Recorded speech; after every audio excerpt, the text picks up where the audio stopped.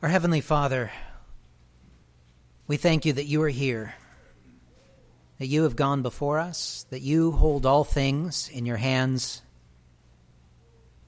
that you have chosen to put your glory into us, that we have your Spirit, that we have life. Lord, I pray that your Spirit would be active in all of us. Pray that you would anoint my words, that I would glorify you and that your people would be built up. And I pray that your Spirit would renew all of us, that we would have the perspective you have, and that we would rejoice in you in all things. I pray this in Jesus' name. Amen.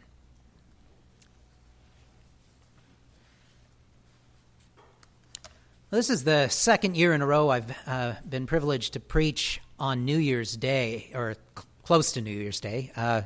And it's always an interesting thing to preach on a New Year's. I think being a backup preacher, you have a tendency to preach New Year's more often than normal, maybe. But it's always interesting as I reflect on what it means to be starting a new year and what it means to be looking ahead and behind and try to figure out how do we engage this year.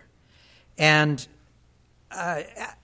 I have mixed feelings about New Year's in general. On one hand, it's a great thing to have a time of healthy reflection, to take stock of our lives, to ask questions of our lives, to repent of things that we need to repent of, to seek to do better.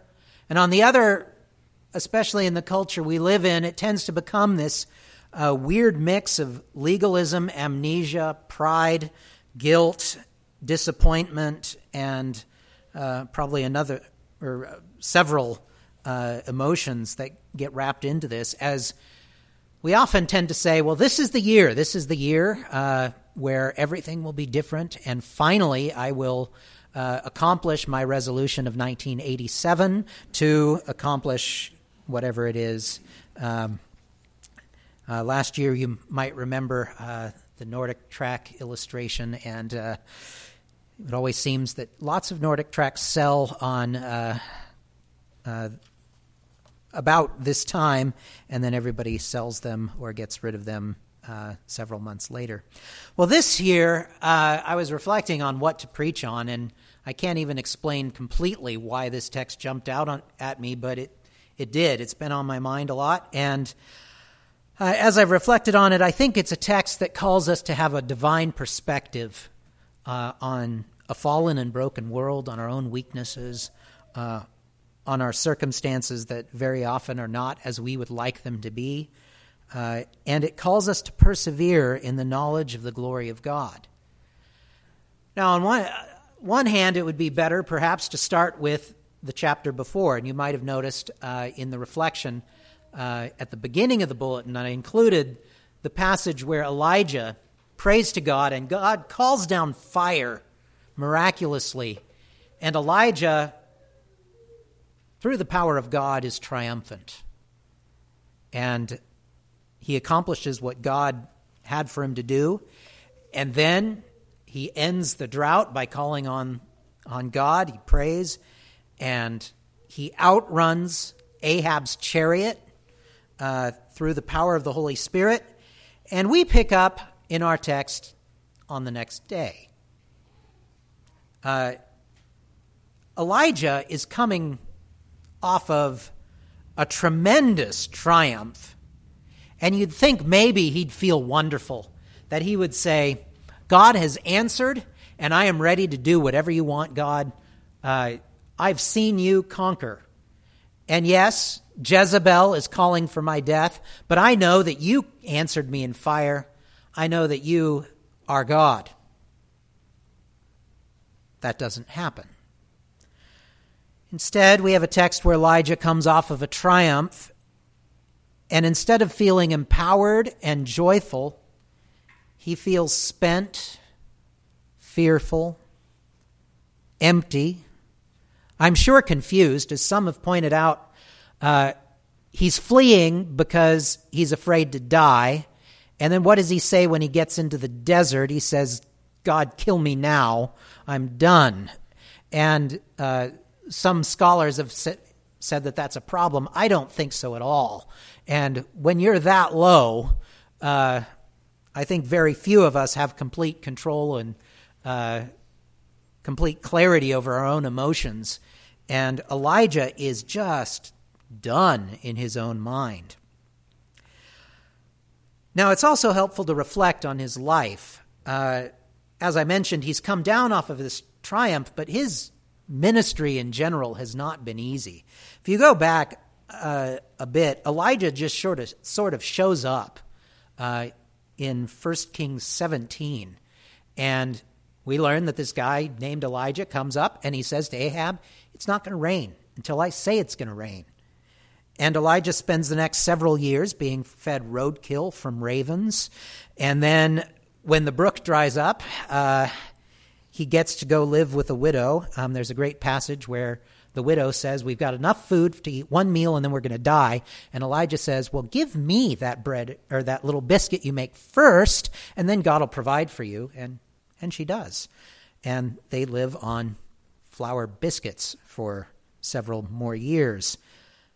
But Elijah also is the first prophet, the first person to raise someone from the dead. Elisha is the only other prophet to do it. Jesus, of course, does it multiple times.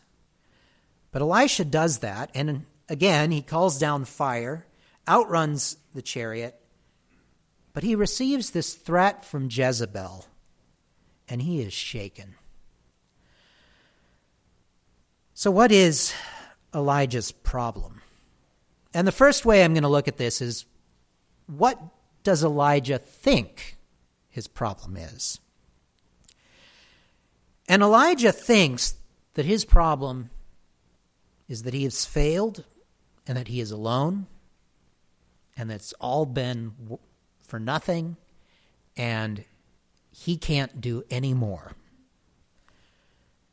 Now, why does this happen? It's not because Elijah hasn't seen God's power in action. Nor is it necessarily that Elijah is a man who doesn't have strong faith. James will refer to Elijah praying in faith, and it didn't rain for 3.5 years because of Elijah's faith. But even those who have great faith are shaken sometimes.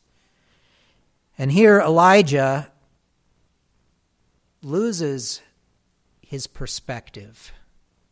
And instead of focusing on who God is, he focuses on himself, and he focuses on the fact that he hasn't seen the kind of large-scale repentance and triumph in that sense, where Israel saw what God did and then said, "Elijah, we're behind you." They did for a moment. But instead he hears much more loudly the threat from Jezebel. And so Elijah looks at himself and he decides to believe, or brings himself to believe, that he is the only one. And he believes this so strongly that, as we're going to see in a moment, when God shows up, he says the exact same thing that he said before God showed up in glory. That shows us that he's pretty low. Now, what does Elijah do about it? Now, Elijah again perceives that he is alone and that he's failed. And so he doesn't just get to safety. If he had just been concerned about safety, he would have gotten to Jerusalem and he would have been fine. Jerusalem at this time was not a perfect kingdom, but they had one of the good kings. And he could have said, "Look, I'm fleeing from Jezebel. King Jehoshaphat, I'd like asylum," and things would have been fine. But Elijah, who I think was a very intense person, gets to Judah and then goes off into the desert by himself. And again, he says, "God, I'm done. I'm the only one left. I'm a failure. Take my life." Now, God does something wonderful there, too, and helps him along. But before we get to that, after he eats this bread and drinks the water, and by the way, I think someone should stop marketing Ezekiel bread and market Elijah bread. But after he does this, he makes a journey to Mount Horeb. Now, Mount Horeb is another name for Mount Sinai. Those of you who know your geography know that Mount Carmel is up here, Beersheba is here, and Mount Sinai is like down here, somewhere in the Sinai Peninsula, think Yemen or Saudi Arabia. We're not exactly sure where ancient Mount Sinai was, and so the best I can do is give you an approximation that Elijah goes about 200 to 300 miles on foot, which is somewhere in the ballpark of walking from Los Angeles to Santa Barbara, or if you're from the East Coast, from Boston to New York. It's a long journey. He does it by himself. He doesn't eat for 40 days, which should catch our attention. One, because Israel wandered for 40 days, or for 40 years in the wilderness. Another, because later, of course, Jesus does the same thing and is also ministered to by angels. But Elijah is going back to the beginning, where God first gave the law to Israel and made Israel into a nation. He's going back to Mount Sinai. And it's fascinating to me that God helps Elijah in this. One of the things I find so amazing about this text is the grace that God shows to whiny, miserable, self-pitying Elijah. He doesn't say, quit whining when he's in the desert, get up, go back, you'll be fine. Could have. He also could have said, quit whining, and then zapped him. And that probably would have been fine for God to do. But instead, God sends an angel. And then later in the text it says the angel of the Lord. It may have been God himself who comes and says to Elijah, eat a second time. The journey's too much for you. But he doesn't turn him around and say, you need to go back. I would have. I would have sent him back. God doesn't.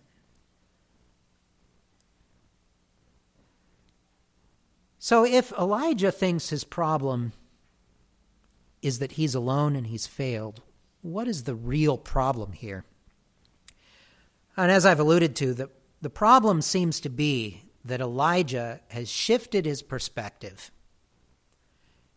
He's lost his sight of God and his glory, and he is focused on his own situation and becomes completely centered on himself. So centered that his problem is actually worse than he thinks it is.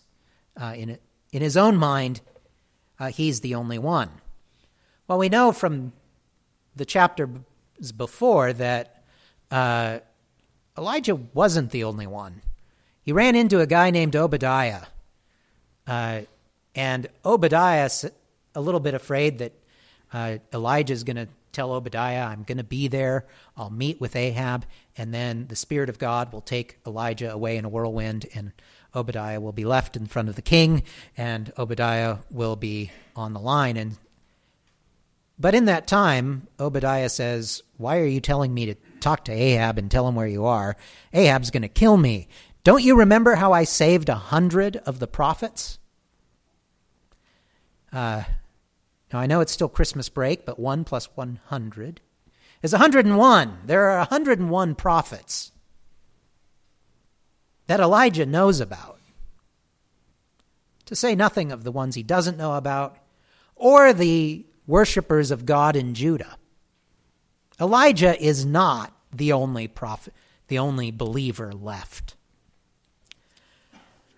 But because he's become centered on himself, he's become blind, and he's forgotten, and he's focused only on his own perception of what's going on. And so when God says to him, "Why are you here?" We get this in verses 9 and 10. "And behold, the word of the Lord came to him, and he said to him, 'What are you doing here, Elijah?' Elijah responds, 'I have been very jealous,' or very zealous, 'for the Lord, the God of hosts. For the people of Israel have forsaken your covenant, thrown down your altars, and killed your prophets with the sword. And I, even I only, am left, and they seek my life to take it away.'" So the first problem Elijah has is he's so centered on himself, he loses perspective. I was listening to another sermon by Alistair Begg on this passage, and I encourage you to listen to him.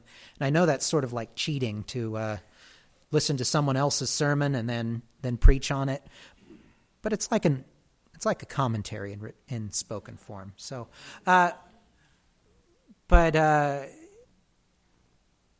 and hopefully I don't lose my thought.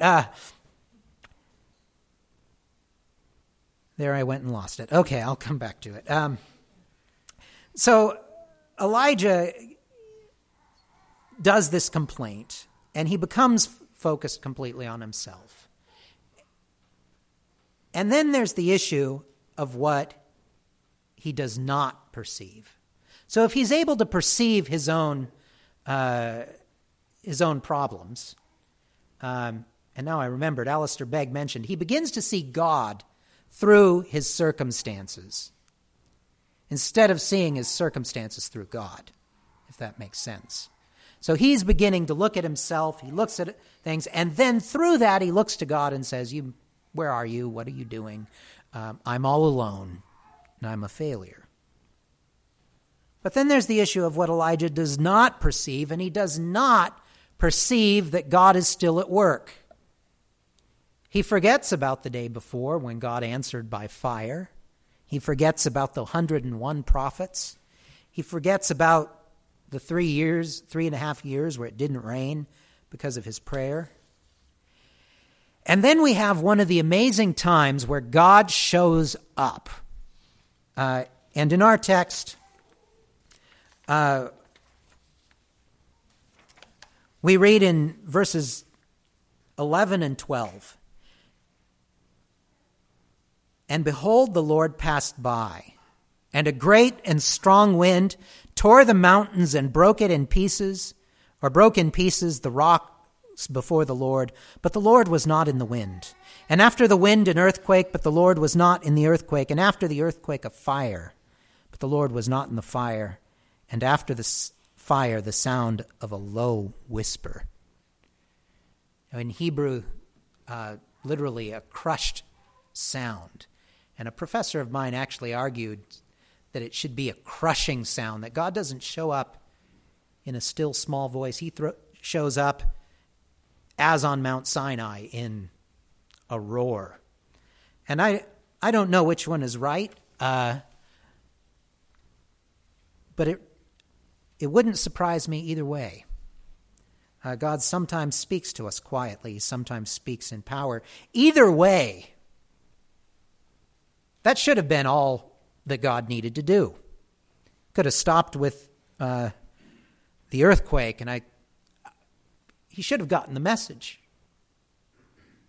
At other times when God speaks, people are absolutely dumbfounded. If you compare Elijah's response with Job, God shows up after Job has been complaining and crying out to God. And in Job 42, we read this, Then Job answered the Lord and said, "I know that you can do all things, and no purpose of yours can be thwarted. Who is this who hides counsel without knowledge? Therefore I have uttered what I did not understand, things too wonderful for me which I did not know. Hear, and I will speak, I will question you, and make it known to me. I had heard of you by the hearing of the ear, but now my eye sees you. Therefore I despise myself and repent in dust and ashes." Elijah, though, has become so centered on his own perspective of things that when God shows up, it doesn't change his response at all.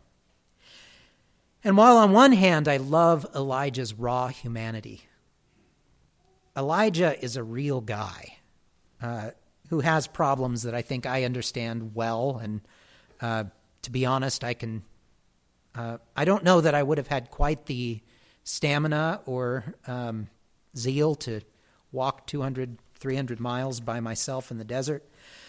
But I understand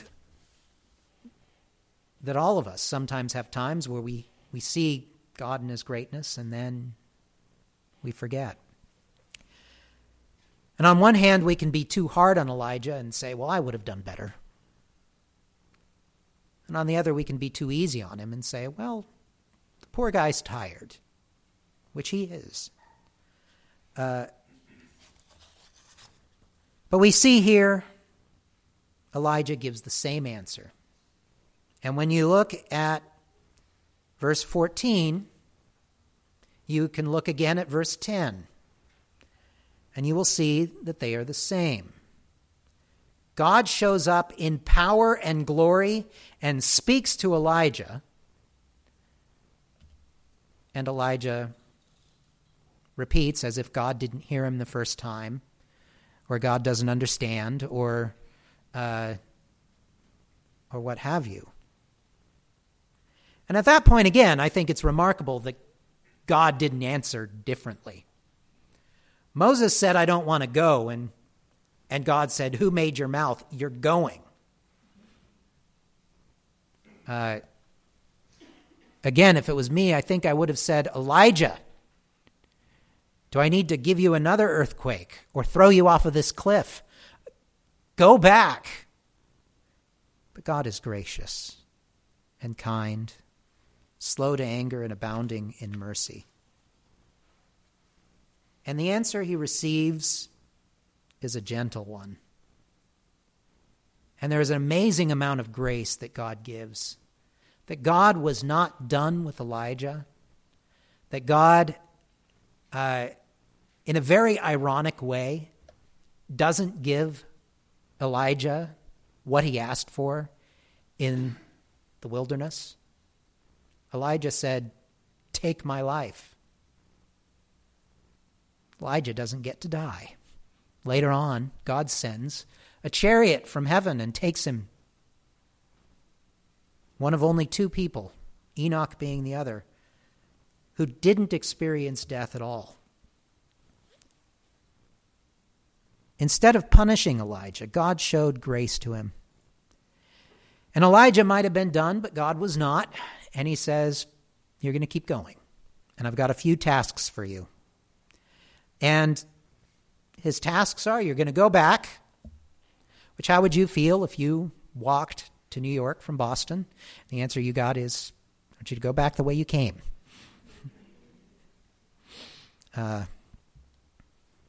Okay. I want you to go back the way you came, and you're going to do some anointing. You're going to anoint a successor, Elisha, and you're going to anoint Jehu and Hazael. Now we read in verses 17 and 18 part of what's going on here. And the one who escapes from the sword of Hazael shall Jehu put to death, and the one who escapes from the sword of Jehu shall Elisha put to death. Yet I will leave 7,000 in Israel, all the knees that have not bowed to Baal, and every mouth that has not kissed him. Might seem like a strange answer, but Elijah is afraid that he failed. And God is saying, I am not done. Those people that are trying to kill you are not going to get away with it. And I'm going to keep going with my purposes. And the kingdom of Israel and Judah is not gone yet. And I am still God.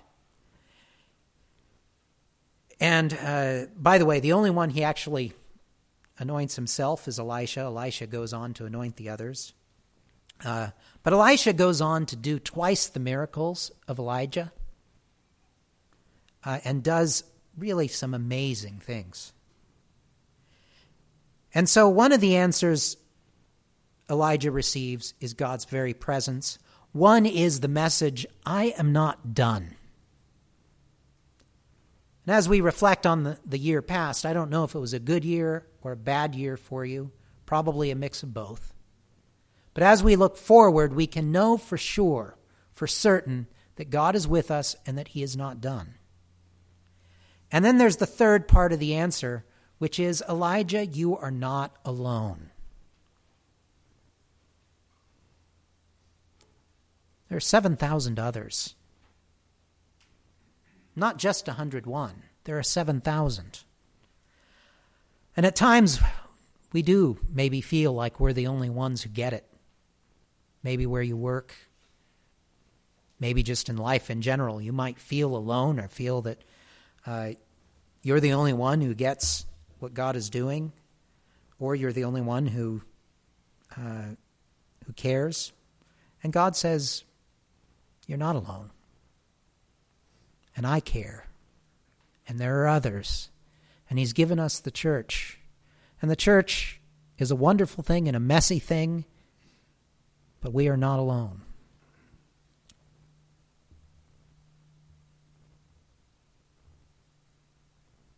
Now, how do we respond to all of this? One is to recognize grief and depression can cloud our judgment and skew our perspective. One of the other things Alistair Begg said that I loved was, when you're depressed and weary and tired, don't make big decisions. Don't make spiritual decisions. Don't write letters to people and then send them off by email. And I'm stealing that part from him totally, and I think he's right. When you're there, your perspective isn't very good. What should we do then? We should open our eyes and lift our eyes up to heaven.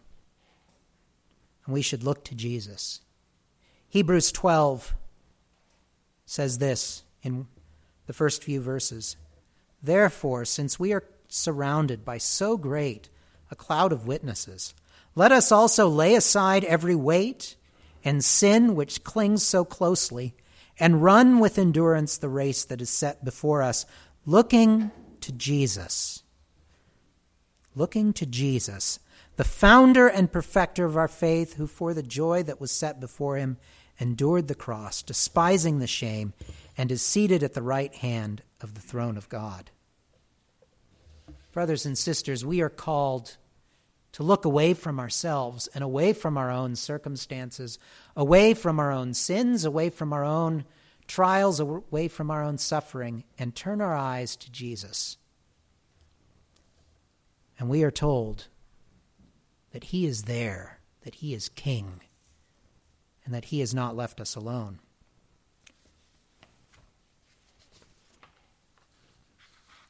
Now, what else should we do? One is to not be absorbed in self-pity.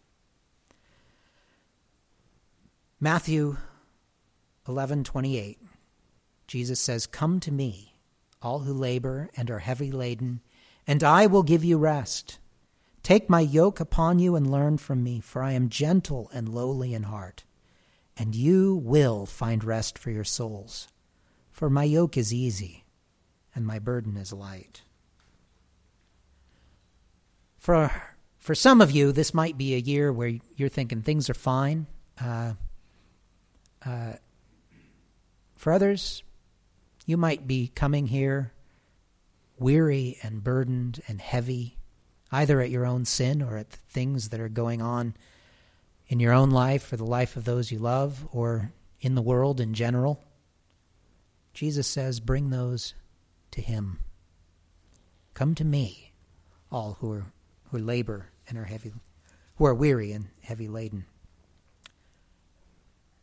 Now, as I said, Jesus, God, is not done. Philippians 1:6, "And I am sure of this, that he who began a good work in you will bring it to completion at the day of Jesus Christ." God will not let go of you. God is not finished. He has not left you alone. And Paul says this in 2 Corinthians 12, 7 through 10. So to keep me from being too elated by the surpassing greatness of the revelations, a thorn was given me in the flesh, a messenger of Satan to harass me, to keep me from being too elated. 3 times I pleaded with the Lord about this, that it should leave me.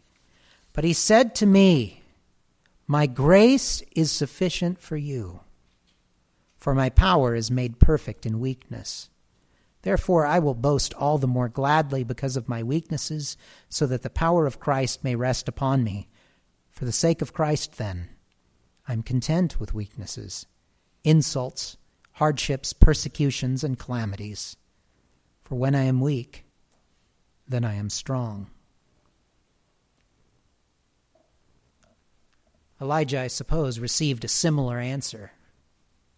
Not in quite the same words, but the power of God, the glory of God showed up. What is our response to be? To remember that we're not alone. To have the perspective of Christ, to look to him. And to remember that God's grace is sufficient. He knows what you're going through. He knows what you will go through. And he is working all things to the good of those who love him or who are called according to his purpose. He is not finished. Let's pray. Heavenly Father, show us your glory. Lift up our eyes. Help us to focus